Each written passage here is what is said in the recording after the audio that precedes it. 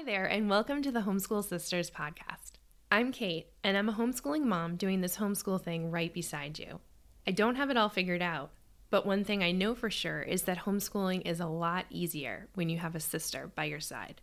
Join me and other down-to-earth members of the homeschool community as we share the reality of what this homeschooling journey is really like. This episode is brought to you by Night Zookeeper. Do you have a reluctant writer at home? I'm raising my hand over here. I could tell you about the time that we were at a homeschool co-op and there was a copy work assignment during which the children were expected to copy a state's motto. And my little guy would only write the word motto with a period. And I could tell you the time that he was in a story club and he was supposed to write a biography, like an author's biography. And the only thing he wrote was, "My name is," and his name, and it said, "I dislike asparagus." He's a mathy guy. Writing has never been his jam, and he will figure out mathematically the fewest possible letters to get by with any given writing assignment. That's pretty creative, right? But it's not the kind of creative writing I'm looking for as a homeschool mom. I love to share creative resources. And I love creative resources that really tap into a child's interest. I'm going to share one with you today. And if you've been hanging around with me for a while, you already know what I'm about to say because I have gushed about it in newsletters and on episodes in the past. Night Zookeeper is a fun and educational online learning platform for children.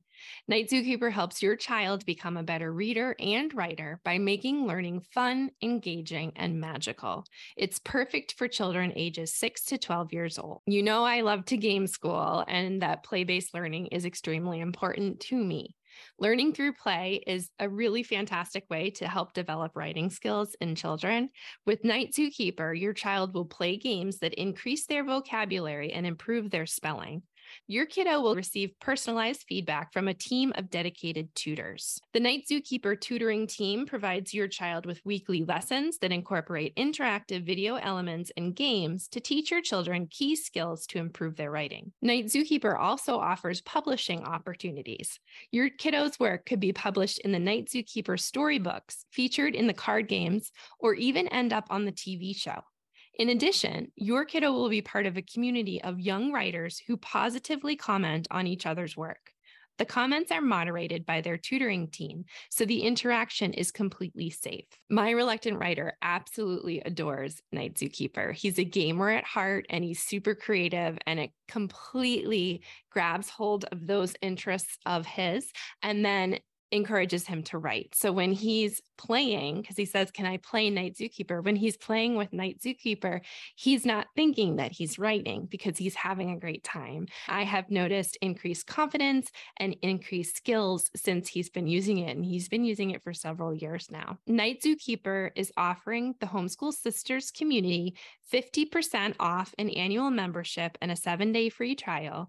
To get access to your 7-day free trial and inspire your kiddo to write more this week, head to thehomeschoolsisters.com to the show notes for this episode and click the special link. If you end up using Night Zookeeper and your kiddo loves it too, please leave us a comment to let us know, because I love hearing when resources that worked for my family also work for yours. So if you'd like a 7-day free trial and 50% off an annual membership of Night Zookeeper, head to thehomeschoolsisters.com and click the special link in this episode's show notes. And now on to this week's episode.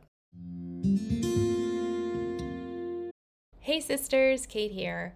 I am so excited for this week's episode. I am getting to sit down and chat with one of my favorite human beings, Hanna Wilson.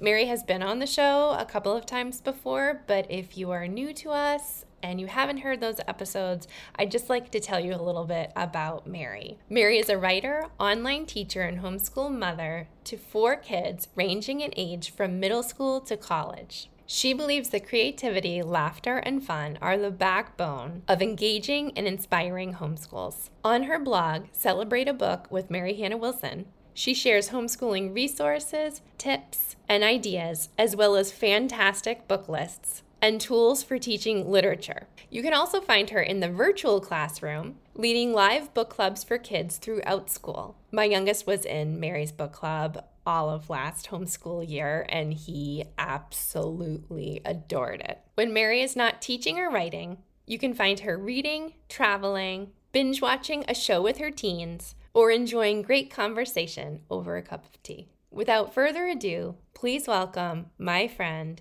Mary Hanna Wilson. Hi, Mary. Hello, Kate.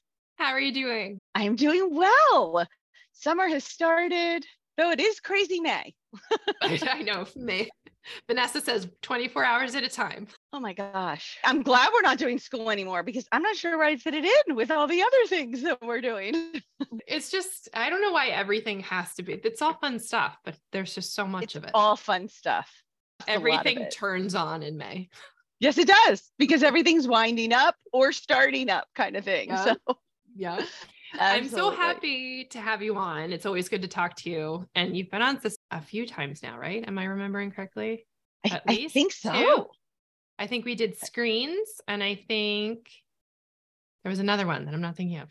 I think we did book club guides. Yes. Like celebrate a book. And then we've done like a group one.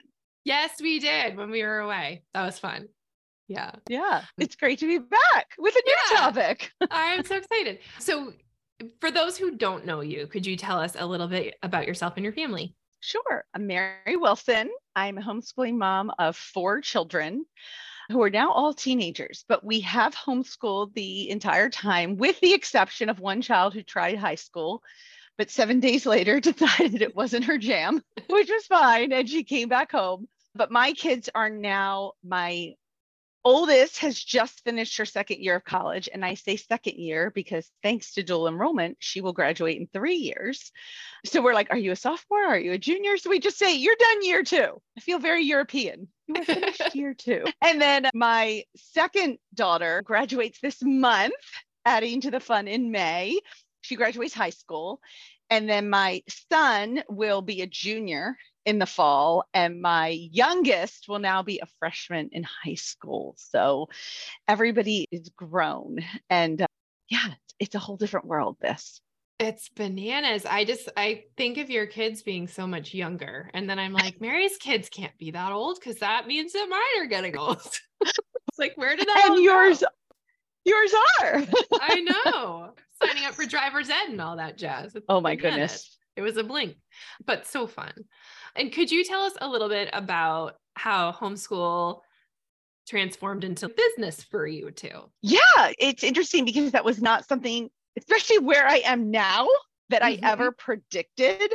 Of course, when I started homeschooling, I was a blogger, a mom with an online journal back in the blogger days of literal blogger.com.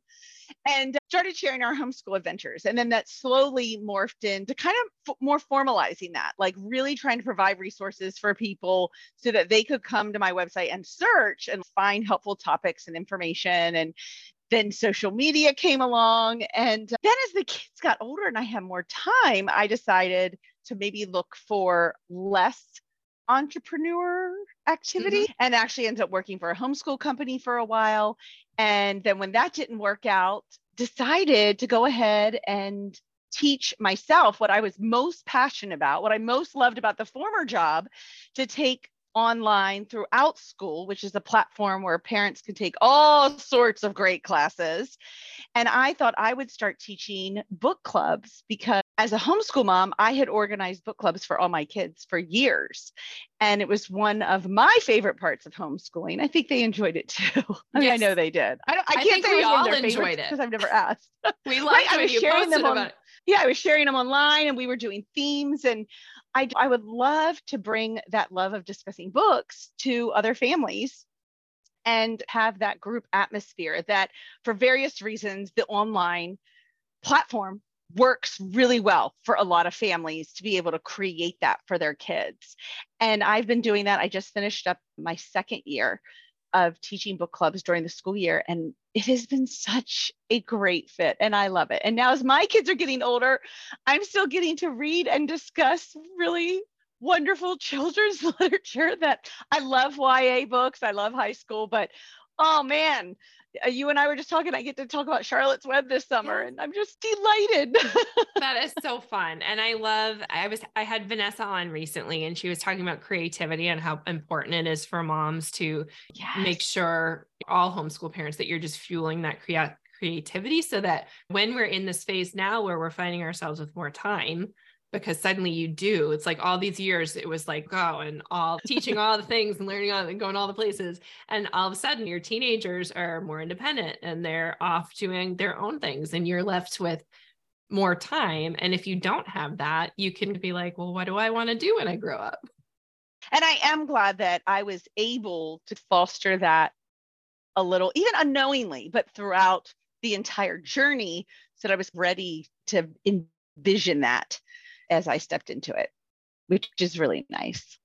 And I love that you're taking the part that you loved and the part that you were really good at. I'm feeling a little bit of that with Never Bored Learning, because we're making the playbooks and they're all like the lazy unit studies that I loved. And because now my kids I have 2 in school, and then my youngest is pretty independent. We've been doing it for so long that I almost don't need to create. I throw things at him like, did you know this, when he's interested? But he's so good now. He's helping me create the playbooks, so I can be like continuing what I liked when they are doing their own thing.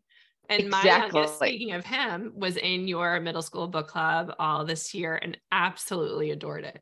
I'm so glad. We had a great time. They're all really fun groups. Yeah, which I love. I love getting to know people I've met online, and I'm getting to know their kids. And it's a really special, unique time we live in that I get to do that. It is really cool that all the online options. I think about that a lot, because being someplace where there's not a lot of homeschoolers, I don't know if I didn't have that, I don't think we wouldn't have had as much fun, but I think I wouldn't feel as connected to the community as I do. Yeah. Right now, when I was going on, I was like, I'm starting the podcast now. And he's like, who are you interviewing? And I said, Mary. And he said, my Mary? I was like, yep, you're Mary. I've gone from your Mary to his Mary. I know. We can share her.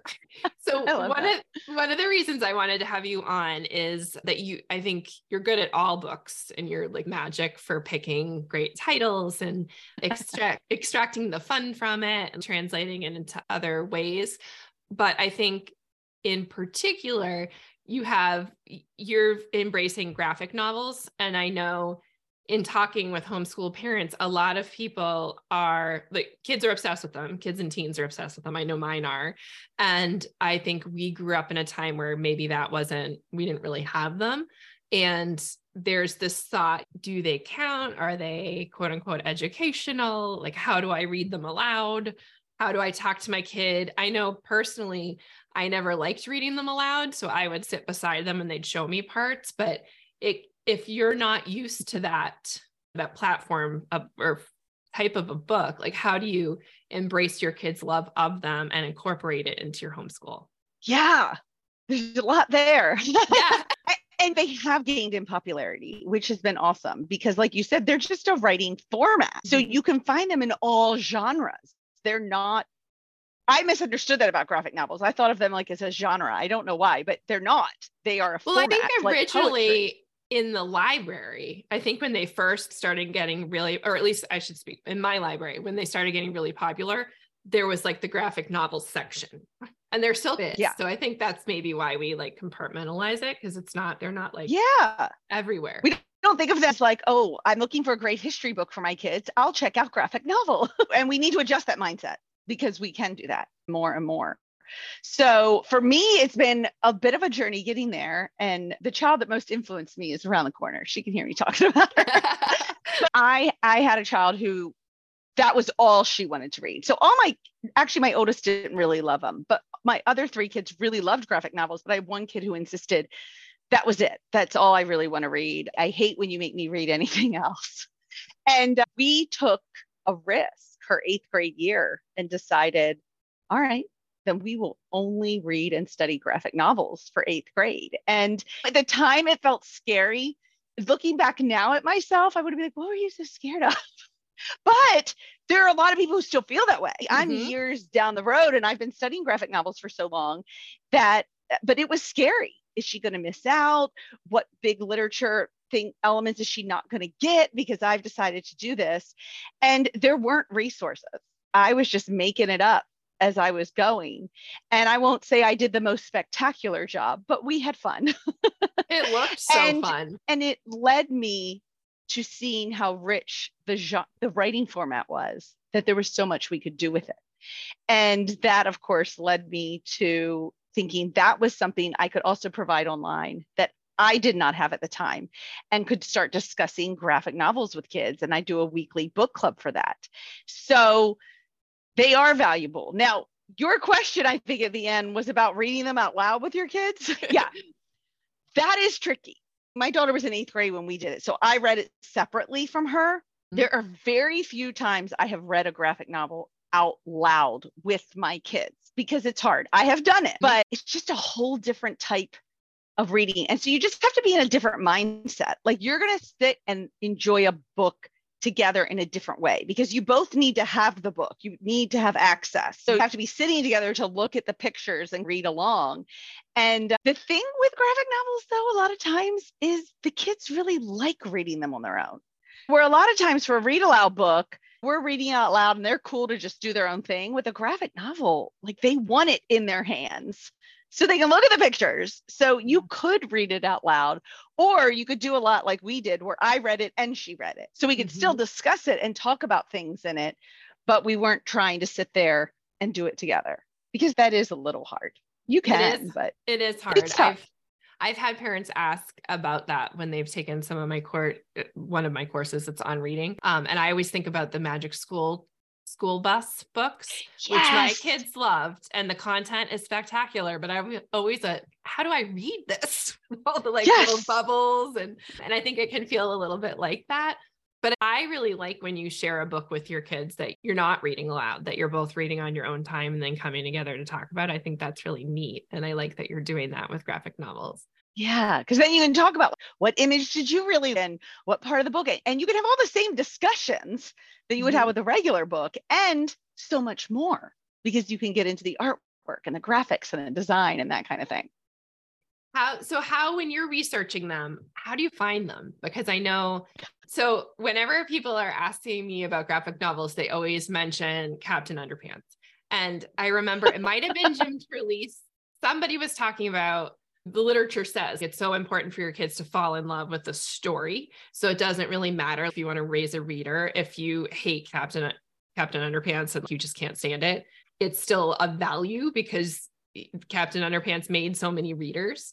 But I think that sometimes parents are thinking, when they think of graphic novels, they're thinking about those early quirky ones that maybe seem less educational, even if they are finding a love of reading. So how do you find good quality ones for your, what are your sources? Oh, so many sources. I'm on a lot of email lists. I just do a lot of searching. Like, I will look for new and upcoming graphic novels and request them so I can read them, preview them. People can go to my website where I've got lots of great lists now, having read so many. Goodreads, just all of the places we go, and the library. Now, my library also keeps them separate. And I scan looking for ones I haven't read. Sometimes they'll be in the library, like people will pull out bestseller or most requested or bestseller, and they'll be intermixed in that. So I'm just always looking for them. Yeah. So my youngest said that Mary picks the best books, and he likened you to my friend Kate, who is actually opening a bookstore. But you guys have that. I think if you're a book nerd like we are, that it's very hard to find books that you haven't heard of before, especially if you're constantly using them for homeschool. And people always joke that they don't buy us books for gifts and stuff because they know that we've probably already read it. But you are someone, and Kate is someone who will be like, have you seen this one? Emmy and what is the title again? Because you just told me the Key Code. I'm terrible with titles.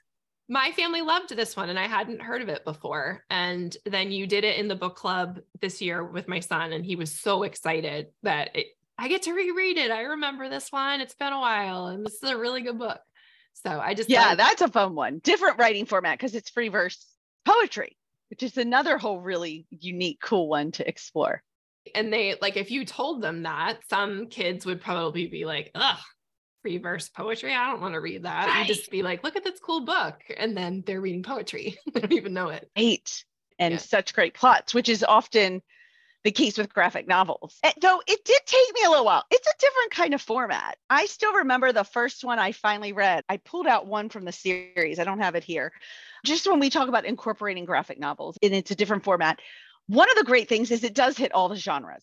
This is history and nonfiction, and they are Nathan Hale's Hazardous Tales. This is one of them. The first one is actually One Dead Spy. The first one I read was Treaty, Trenches, Mud and Blood. And I did it because I was teaching my kids about World War II, and my boys knew everything. They were just like spouting off facts. And I was like, how do you know this? And they were like, from our graphic novel. And I was like, all right, I give in. I'm going to read this graphic novel.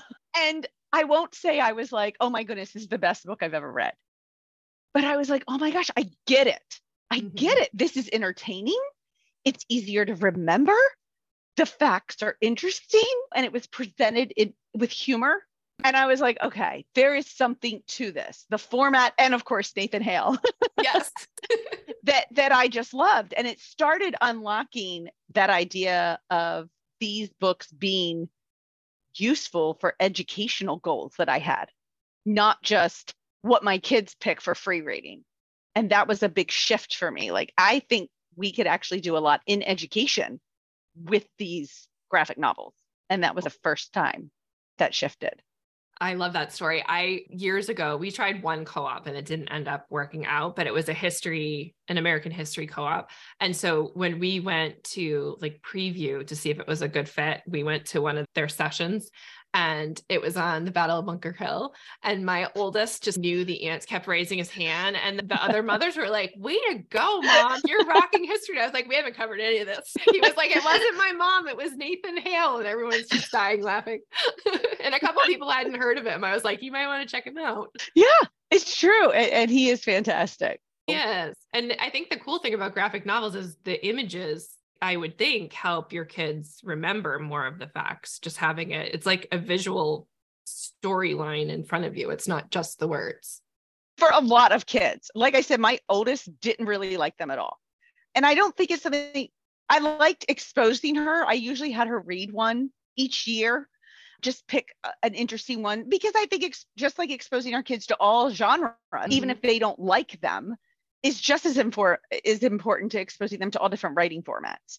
So some kids are dying for them and that's what they want to read all the time. And other kids, it's just an exposure to this is another way to tell a story or to share information. So for our visual learners, especially, that hooking information through the graphics, but even for our other kids, and that's one of the reasons I love graphic novels, is we are in a world where visual literacy is so important. Like how to see images in front of us and make inferences and draw conclusions and understand what's being said via an image, that graphic novels are just such a natural way to practice that skill. And of course, we're doing it in an educational setting.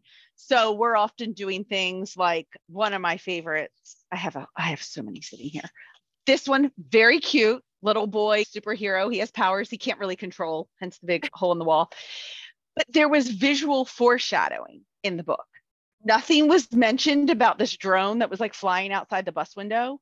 And then several pages later, it becomes a huge part of the story. But if you're clued in and you're looking at those images for details, that's the kind of stuff we could talk about is, what do you think is going to happen with that drone? Because it's not there by mistake. Just like we talk about in a novel that, okay, they didn't say that by mistake. They're letting us know there's something to come. In a graphic novel, we're doing those same things, but we're doing them visually, which is just a whole other way to think about the same goals, foreshadowing, all that kind of stuff that we want to talk about with our kids.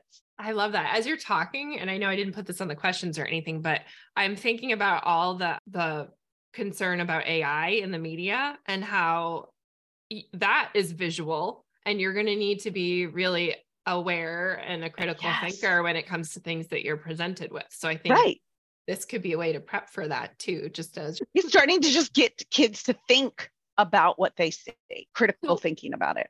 Definitely. What are some of your other favorites? Because I love when you share. Okay. And I know that all the poolside professional development listeners are like, you don't have to have your pens out because it's all going to be in the show notes, but Okay. I pulled out, okay, Super was one of my personal favorites. In fact, the first guide I wrote to help parents discuss these with kids, this went in it because I thought this was such a good one. And the other one that went in it that was one of my favorites was this one, Measuring Up. A my daughter Taiwanese has girl. read this one. Yes. She moves to America. So you've got like this cross-cultural thing going on. She loves cooking and she's got her grandmother's influence from Taiwan and she loves Julia Child. And so you have that cross-cultural connection and she enters this cooking contest and she's trying to find friends. And there was just so much good stuff in here to discuss, both content and then of course the graphics. That those are two that I love. And I pulled out for you so at the end of the year, I let my students vote on their favorite graphic novels. I loved that you did this. Yes. And we read 28 during the year. And in the 8 to 10-year-olds and in the 11 to 13-year-olds, the winner was Cleopatra in Space. Or if you're seeing this visually, this video, all these Post-it notes are all the things I want to talk about when I, so just ignore these. But this is a series. So the fun thing about it, and so it's Cleopatra from history, but it's in the future. It's a science fiction. So it's fun. Like you have the pyramids and the Sphinx show up. And so you're getting these like allusions to the historic Egypt, ancient Egypt, but yet it's all in space, in sci-fi. So this was hands down the favorite. So another really good one. And then I'll give you another one. Yeah. This Kazu Kabushi wrote a very popular series called Amulet. Oh, people love that's why the I know Amulet the name. series. Yes, that's a frequent flyer here. Oh, yes. And Explorer is a series he wrote. There's 3 Explorer books. And what he did is he took, and this is what I love about these books, is he took 6 other graphic novel writers and he gave them the same prompt. So it's like giving a writing prompt assignment, and the prompt is the mystery boxes. For this one, there are 2 other prompts in the other series, and they all have to write a graphic short story. So you're getting into short story, you're getting to see all the different interpretations of this prompt, the mystery boxes, and then you're getting to meet other graphic novel writers. So you've got one that looks like this, bright and cheery colors, and then you've got another one that's written with a totally different mood.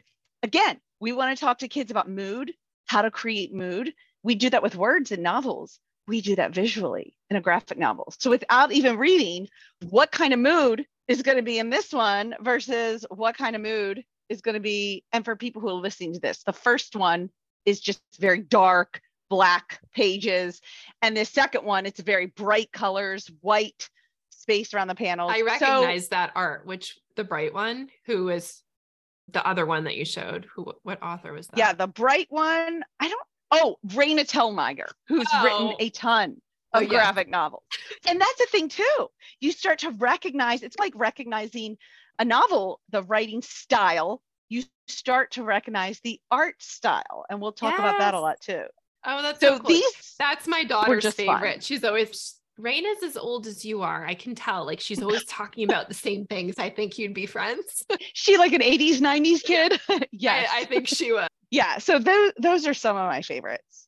I have more, but you know what? I will go through a few more because I will also explain again why there's such value in these books. So another reason I think these are so great for homeschoolers to embrace this format is for our older kids.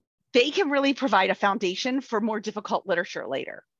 So for example, you can find Shakespeare in graphic novel format. And so you can read it that way and have these rich discussions. And then when they encounter the book, it's, oh yeah, I know this story.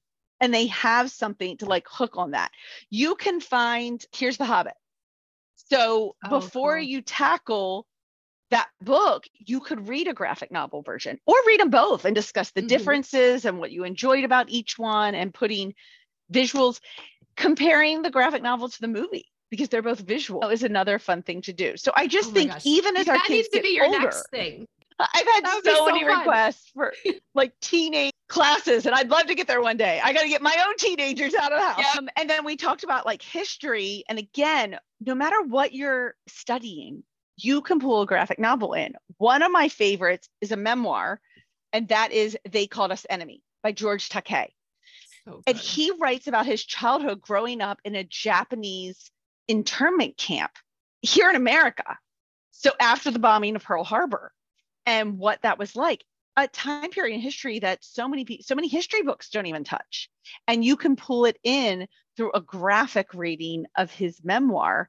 Again, so much educational value that you can experience with your kids and learn about. And that's what, like, when I just started to open myself up to what was out there, and I was like, this is not just, oh, we can do this so that the kids will know what we're reading, but there is richness and value in these books. This isn't a graphic version of another book. Like, this is the only way you're getting this story. So I have just loved that. And one for younger kids was When Stars Are Scattered. So this was another memoir about growing up in a refugee camp. And so there's pictures of the actual people in here. So after they've read the story, you get to know the ending and you get to see who you just read about again. I love it.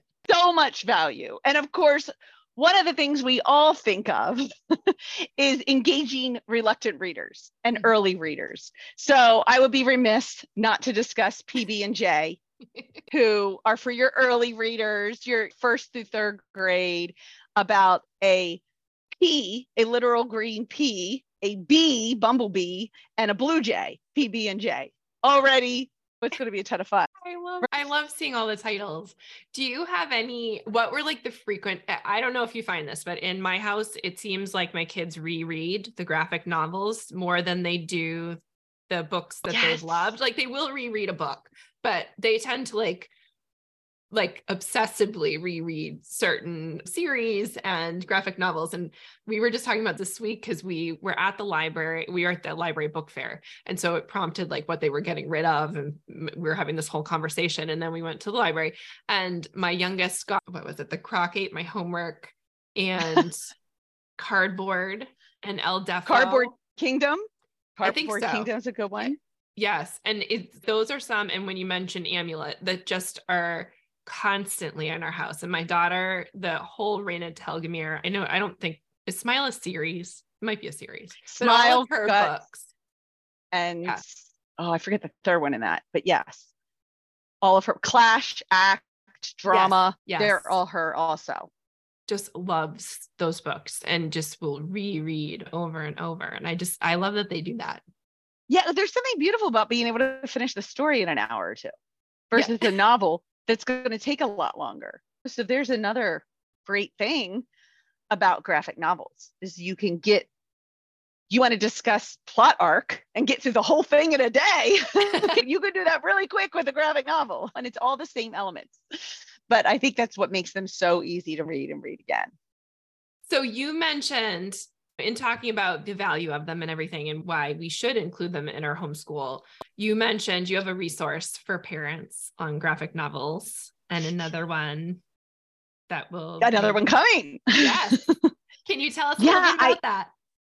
Yeah, I tried to write what would have been helpful for me when I was discussing graphic novels with kids, because after 2 years now of reading a different graphic, I keep pointing to this shelf. These are all graphic novels, of reading a different one every week. It's become very natural to me to be able to discuss it, but it's not for everyone. To know that diagonal lines mean action, and to talk about why there's vertical panels and that kind of thing. So what I did is I picked 5 graphic novels. And for each graphic novel, parents get 4 discussion questions of just the plot, the story that they can discuss like you would with a novel, with some suggested answers. Because I know that feeling as a parent where you're like, what's the right answer? There isn't a right, there isn't a right answer, but there's things I always liked knowing in my head, like, what are some of the things I might want my kid to recognize in this? And then I have 6 specific, turn to this page, like the foreshadowing in Super. Turn to this page, look at the drone out the bus window. How is this an example of foreshadowing? Like giving them the specific colors to look at, panel shapes, sizes, ways. I always say to my students, how are the graphics helping tell the story? That's what we're trying to do. So in that guide, they also get 6 specific look at these pages and discuss this of how the graphics are helping to tell the story. And then I think I threw in there, just because it's me, like a fun extension activity if you wanted to do it, with measuring up, like baking and that kind of stuff, because who doesn't want to have fun at the end? Exactly. But the nice thing about graphic novels is you can do all of that in a week if you wanted to. You could read the story, have the discussion, do the activity, and have it all done in a week, which is really nice. I love that. And you're providing, if you're a parent that's just getting your toes wet with graphic novels, or you don't know where to start, you're providing them with a really solid spine from that they can. And hopefully, while it would be great if they wanted to buy a second, one's going to be coming out in July, but by the time this is released, there should be 2 in my store. But hopefully they'll start to pick up on it and notice things themselves. They won't need me anymore. They'll be able to start to see the kinds of things you notice in a book. Can you tell us a little bit about what you're planning for the second one without giving it all away? It's going to follow the same format. So like discussion questions, and then I can tell you one of the books that'll be in there. Oh yes, I would love. It's here. Where is it? I thought it was. I brought it down here. There's so many books. If you're listening to us, Mary is sitting in front of a beautiful bookshelf that is just loaded with fantastic titles. Oh, it is. I brought it down here. It's back here. Okay. So this was a favorite. It is called Marshmallow and Jordan. And I loved this one for so many reasons. It's magical realism, which I think is a really fun sub-genre of fantasy. So you're not in a whole fantasy world, but you do have some magical realism going on here. It takes place in Asia, so it takes us to a different place. And the main character is in a wheelchair, which again, just always looking for diverse experiences in the world, diverse culture. This one, and it's beautiful. It's like watercolor, and it's just, oh my goodness. I'm not turning to the most beautiful images. There we go. It's got this real sense of like peacefulness and beauty. And so it's a lot of fun to discuss the artwork too. So this will be one that they will find in the next set of 5. And again, both packets right now are for tweens, which is technically ages 8 to 12, but it's so easy to go up or down. And I think that's one thing about graphic novels that maybe is an advantage over other novels. Like, I don't have any of my teenagers wanting to pick up Charlotte's Web and reread it, but they will pick up Dogman and reread it. They will pick up Amulet and reread it, even though it's technically a tween book. They will pick up Nathan Hale still. So I have kids who are 14 who want to stay in graphic novel club because they still love reading. Like, it seems to me like the age level gets, yes, there's a reading level, but it just blends right into adulthood. Like, high schoolers are still wanting to read these same graphic novels because they love them. I don't know. There's some magic there. Do you want to hear a funny story? I may have told this before, but we last winter went to visit my sister-in-law out in Colorado, and it was the first time because she moved right before the pandemic. So we were finally like seeing her new house that isn't new anymore. And so I brought the Kindles for the kids, and I had to do like a system reboot of my oldest. It like last minute, you're already packed. I'm like, what's wrong with the Kindle? I did this whole thing. Yeah. And apparently I set it up wrong so that he had access to Amazon, and he purchased over $200 worth of Big Nate books, and he read them all. He's 14 at the time. I was like, I woke up to all these notifications and I was like, what on earth? I was like, you read those in 20 minutes. So I had to like, Amazon is very nice and will let you return. But the funny thing is that we were like, what were you thinking? And he was like, I wasn't. And I was like, you can't, that's a lot of money. And you've read all those books before. And it's really, so don't do that. And then he went to sleep, and I woke up in the morning to $75 more of Big Nate charges. He was like, Mom, I thought I could just return them. Oh my gosh. It's not a library. No. It's Amazon. I was like, of all the books you chose, but that's just an example of how they loved it. And if your kids ever pull that on you, Amazon, you can get on the chat, and they were very understanding. I think I only had to pay for one. That is excellent. Go Amazon. Yeah. Like, you're got jet lag and whatever, and he just couldn't sleep. So he had run out of whatever, didn't see anything enticing, discovered he could hack into my account. Just get Big Nate. Yeah. Just like another very popular one here in this house too. Oh my goodness. And I'm thinking, like, when my kids were little, and still, they've always loved Calvin and Hobbes, and I loved Calvin and Hobbes as a kid. And that's what our graphic novels were like the comics. They were comic books. Oh, which brings up a great question. What is the difference between a graphic Yes. novel and a comic book? I now know. So a graphic novel is the entire story. It's the entire plot arc from introduction to conclusion with the climax, with everything. A comic book takes the full story and typically breaks it into smaller books. So you pick up a Spider-Man comic, you could be in the middle of the rising action, you could be in the middle of the conclusion, like you're somewhere in the Spider-Man comic story, which is not just the whole thing in one book. And our comic strips, which Garfield, Calvin and Hobbes and all that, they were showing up in the paper weekly. Sometimes they were standalone, but a lot of times if you followed one, the story kind of continued, even though it was alone. So that's the difference between them and how the graphic novel has become its own unique format because it's the entire story. It is the novel and not just the comic strip or the comic book, which I think there's a lot of value. Calvin and Hobbes in particular, you want to talk about vocabulary. Oh my goodness. Graphic novels and comic books will build vocabulary because they have to be very particular about the words they choose. So they're going to choose words with a lot of impact. And Calvin and Hobbes in particular uses high level humor and vocabulary, and kids love it. Yes. Yes. Maybe that's why people don't think of them as quote unquote educational, is because we liken them to Sunday morning comics. I wonder if that's like in our heads, we don't realize again, like that you can teach the entire plot and all the literary elements through one graphic novel because it is a whole novel, just like any other book. I love it. It's approaching it with that like homeschooler educator spin, because you could take, it's like when we talk about interest, like you could take any mundane interest that your kids have and make it interesting if you're willing to do a little digging and finding the things and ask the questions and have the conversations. Yes. And what I love is it's one of the things that there are amazing teachers out there who maybe are using some graphic novels in their class, but it's not as common because they do have all this pressure to hit certain titles and have to do certain books and all that. And we don't.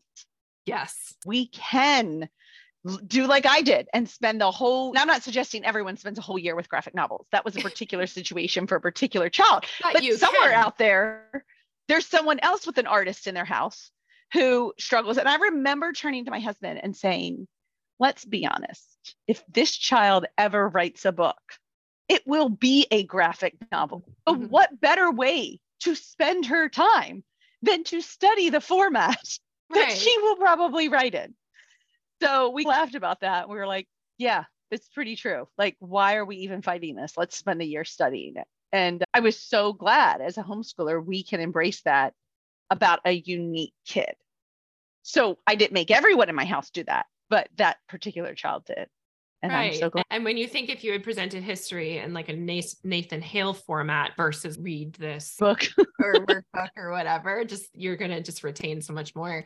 And teachers are tied by all of the things that they need to do. And you and I both worked in schools, so we remember that. I did orientation for my daughter who did 7th grade this year, public, and I immediately was like so relieved. The first teacher we met with was English, and she had such a good library. And I was looking at the titles and she had everything. And I was like, have you read The Book Whisperer? And she was like, I love Donalyn Miller. I was like, oh, this is good right here. She had all these rules. Like basically the only rule is like, enjoy the book that you have. If you don't like it, bring it back. I don't care. Read a line, we'll find something for you. So good. Yeah. It's fantastic. Like, thank goodness. I don't know far beyond 7th grade how you can do that, but some years you win, some years you lose. Yeah, my oldest is like with To Kill a Mockingbird. He was like, I loved this book when I read it the first time. And this was in the Follies. They're like beating a dead horse. Like, how much more can we talk about it? I don't think I would have liked it. I was like, that's public. That's often right there. And that's a great example of one that has a graphic adaptation. Yeah, To Kill a Mockingbird. And Animal Farm, I read that last summer. Animal Farm has a graphic adaptation that, for such a sad book, the graphics are quite lovely. I have to go back and read that again. We read Animal Farm in 7th grade and we hadn't done any of the history. And it was because our teacher got bumped from the high school down to the middle school and he was mad and he told us all the time. And I was like, what is this even? I don't understand. And then when we later in high school were learning. I was like, why did he? And I always hated Oh. it. Like, I haven't gone back to revisit it because it was such a terrible experience of me being like, why are the animals talking? I don't understand. What a great, okay, another great use of the graphic novel is if you're not teaching it for literature purposes, because there's value in reading the whole novel for literature. There's not more in it. But if your real goal is forms of government and that kind of thing, then why not pull the graphic novel? You don't need all the details of the novel. So again, also just evaluating your goals and keeping open to when a graphic novel might actually achieve the goal better than having to have your kid read the whole novel if the goal isn't this literary 8-month dive into Animal Farm, but more of an exposure to the concepts that you can then look at all the different commentaries there on government. Or if you have a kid that's in high school and is reading the original and the younger one is interested and wants, there's a lot of themes there that we're just like, he would ask us the history questions too. And I was like, I'm a good student. I was like so stressed out. Like, I don't understand. This is so weird. And then as the year went on, it became apparent that Charlie was just really mad. He was really bitter about his placement out of a bunch of 7th graders. So I'm going to make an assumption that you're planning to do more of these graphic novels. I am. And it's crazy. I remember the first year thinking, okay, I'll pick these out and then I'll probably have to repeat a bunch. Nope. I'm doing 2.5 years worth now and I have not repeated a graphic novel. So I think that was even shocking to me, someone who reads graphic novels with their kids, that there's so many. It blows my mind. So I will be entering now the 3rd year of a graphic novel a week in a weekly book club, and none of the titles will repeat. Wow. I love that. Do you know, and I'm putting you on the spot, when did they start becoming super popular? Like, what were the first graphic novels? Were they 80s? That's a really great question. I don't know. This up later. And you know what? I should look this up because I talk about them so much. Sorry, Mary. But I feel like the last decade has been a boom. Yeah. Just a boom. Because I'm trying to think back to my teen years, and I don't think, and maybe I just wasn't a kid. I don't remember reading one. No, like Calvin and Hobbes and things like that, but I don't remember any like graphic type novels. It'd be like, I remember the first thing. Now you have me curious. I looked on Google. I remember Geronimo Stilton. Like, my kids were really into that for a while. And that was like our first like dabble in, I don't know if that's considered a graphic novel, but like all the font changes and things like that. Oh yeah. There's another whole one. There was, technically the first one was in 1783, but Mary, you gotta cover that one. I don't think it was real popular. And then we had, it looks like 1974, there was a series called The First Kingdom, and it described itself as the first graphic novel. But again, when we're looking at like the first 1 or 2 coming out, I think obviously the last 10 years has been a huge boom from what I can see. Now I want to look at The Kingdom. I know. What was that? I wonder if it was like gaming, like I could see. I don't know. Yeah. We're going off on a whole tangent. I could talk to you forever, Mary. I could talk to you forever, but I'm going to switch to rapid fire if that's okay with you. Okay. Are you ready for it? Ready as all ever be. I want to do the Taylor Swift voice, but I'll spare you. When you were little, what did you want to be when you grew up? A teacher. And you were. Ding, like triple accomplished. Teacher, homeschooler, online teacher. What was your favorite childhood game or toy? Ooh, game. Back in the day, it was called Rubik's Race. And it's now called Square Up, I think. We have a version called Square Up where it wasn't a Rubik's Cube, but it was like, what are those puzzles called where you shift the blocks around? Yes. It's that kind of a puzzle. Like, in goodie bags at birthday parties. Yeah. And you would shake this Rubik's Cube and it would lay a side down with 9 colors and you would have to race the other person to make it that 9-color match. I still consider myself the all-time champion of that game. Just say, what was your favorite book as a kid? The Nancy Drew series. I couldn't pick one, but I read them all the time. That was my favorite. The originals too, like the old school.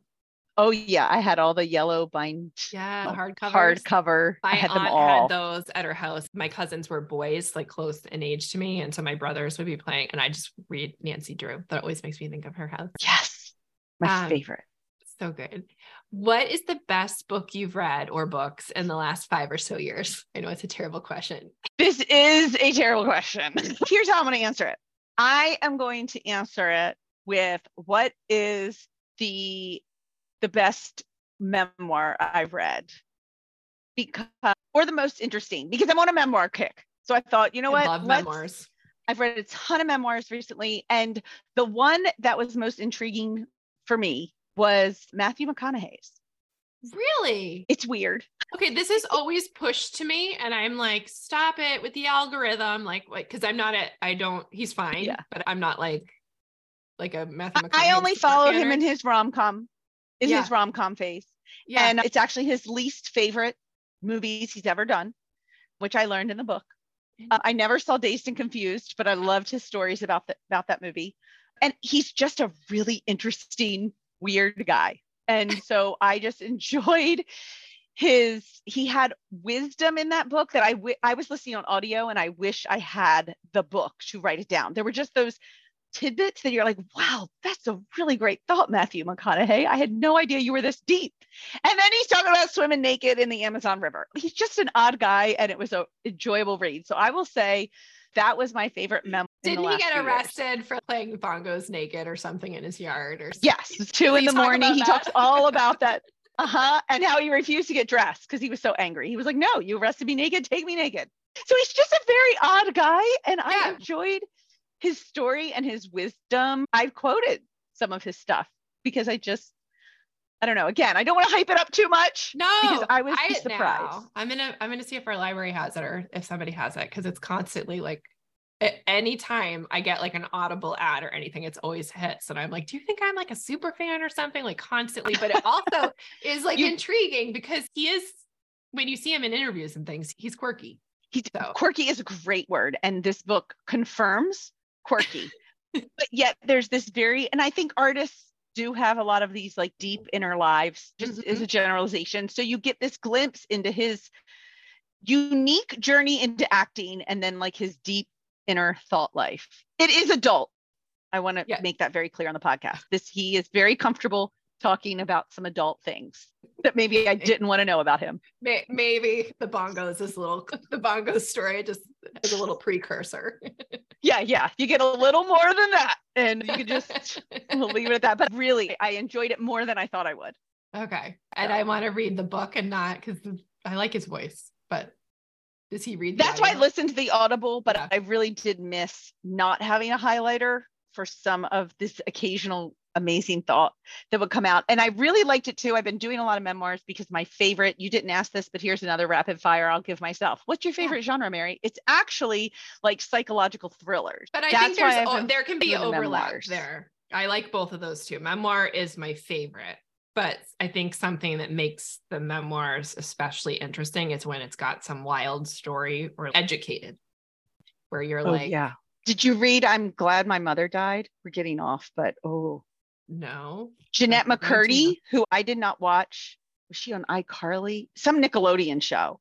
She's a famous actress, and she wrote a memoir called I'm Glad My Mother Died. And wow, yeah. It's very similar in theme to Educated. Okay. It's okay. Then I need to get that one too. Oh, Mary, you're going to be filling my car. You can't tell my husband. Did you? Library had it. While we're on a memoir conversation, one that I listened to on Audible recently when I had a credit was the one by Bono, and he sings in it. Oh, that just went on my list this week. Yeah. I heard it's really good. It was really good. Really good. And I would highly I didn't read it, obviously, because I knew that he sang on it. I like you too. I'm not a super fan, but it was really well done, I thought. And just listening to his voice, just nice. I love when you have a good reader. Yeah. So I would recommend that one too. Ooh.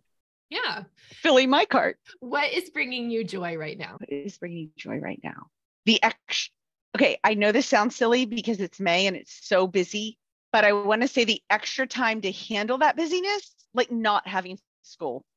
I'm sorry. I was very done with school. I know some people school year round and it's great and that's wonderful, but I've always been very done and ready for a break. So it is bringing me joy to just walk up to Dunkin' with my son and not have to take math, but just to walk up and then sit and play Uno and walk back. This is making me want to be done because so my youngest might try school in the fall. And so I have, on the one hand, this might be our last month homeschooling, but on the other hand, I'm over it. We're done. We're both, the weather's finally nice, even though we had a frost the other day, random frost after everybody plants everything, but the weather's finally nice. And I'm just like, why? And knowing that two that went to school were fine. If you're worried, they were all like, am I going to be behind? And they're fine. So I'm like, do I just stop? Yeah, I think you declare today the last day. You bake something and you're like, school potentially. So funny. Oh, Mary, it's always so fun to chat with you. I wish we lived closer. If I could just tug North Carolina up here. I know, seriously. No, you're a little cold. We're going to just tug you down this way. Yeah, you're right. Before we go, and I'll put everything in the show notes, but could you tell everybody where they can find you? Yes, they can find me at maryhannawilson.com is the website. And then on all the social media, I'm either Mary Hanna Wilson or Mary Wilson Blog. So Instagram and TikTok are my favorite two places. That is where you will find me doing very different things on those two platforms, but I love them both. So if you use Instagram or if you use TikTok, I'm in both of those places. Thank you so much for coming on. You're welcome. Thank you for having me. Bye. Goodbye.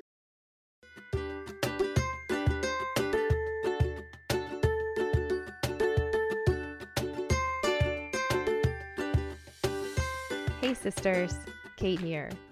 As a lifelong gamer, school psychologist, and homeschool mom, I have witnessed time and time again the power of play when it comes to learning. In fact, I truly believe that homeschooling can be almost all fun and games. Now, does that mean it's going to be all sunshine, rainbows, and laughter? Heck to the no way. But I do believe we could all be having a heck of a lot more fun. A playful mindset can transform your homeschool routine and your family life. The best part? You don't need an overflowing game closet to get started. You can be a game schooler today with just a deck of cards, and I'd love to show you how. That's why I created Never Bored Learning. Never Bored Learning is a private online community for creative parents and educators who embrace play-based learning and game schooling. The goal of Never Bored Learning is to play more and learn lots in the process. Your Never Bored Learning membership includes access to monthly guest speakers, live Q&As, monthly day-in-the-life family spotlights, and an ever-growing library filled with printable resources, including documentation resources, challenges, and print-and-play games and activities. But the very best part of NBL is the private online community forum. This is not a Facebook group, and it is hands down my favorite spot on the internet. The community is a vibrant one, filled with creative parents and educators. I wake up every morning before my kids, I pour myself that very first cup of coffee, and I hang out in the NBL community forum. It's my favorite way to start the day, and I'd love to see you there. If you'd like to learn more about Never Bored Learning, visit neverboredlearning.com. That's neverboredlearning.com. And if you're not ready for a monthly commitment, but you're interested in getting your feet wet with game schooling, I invite you to sign up for our free 7-day game school kickstart, which you can find on mylittlepoppies.com, or enroll in our digital course, Game Schooling 101. I can't wait to show you the power that play can have on your homeschool and family life. I wish you a play-filled year, sisters. Chat soon. Bye for now.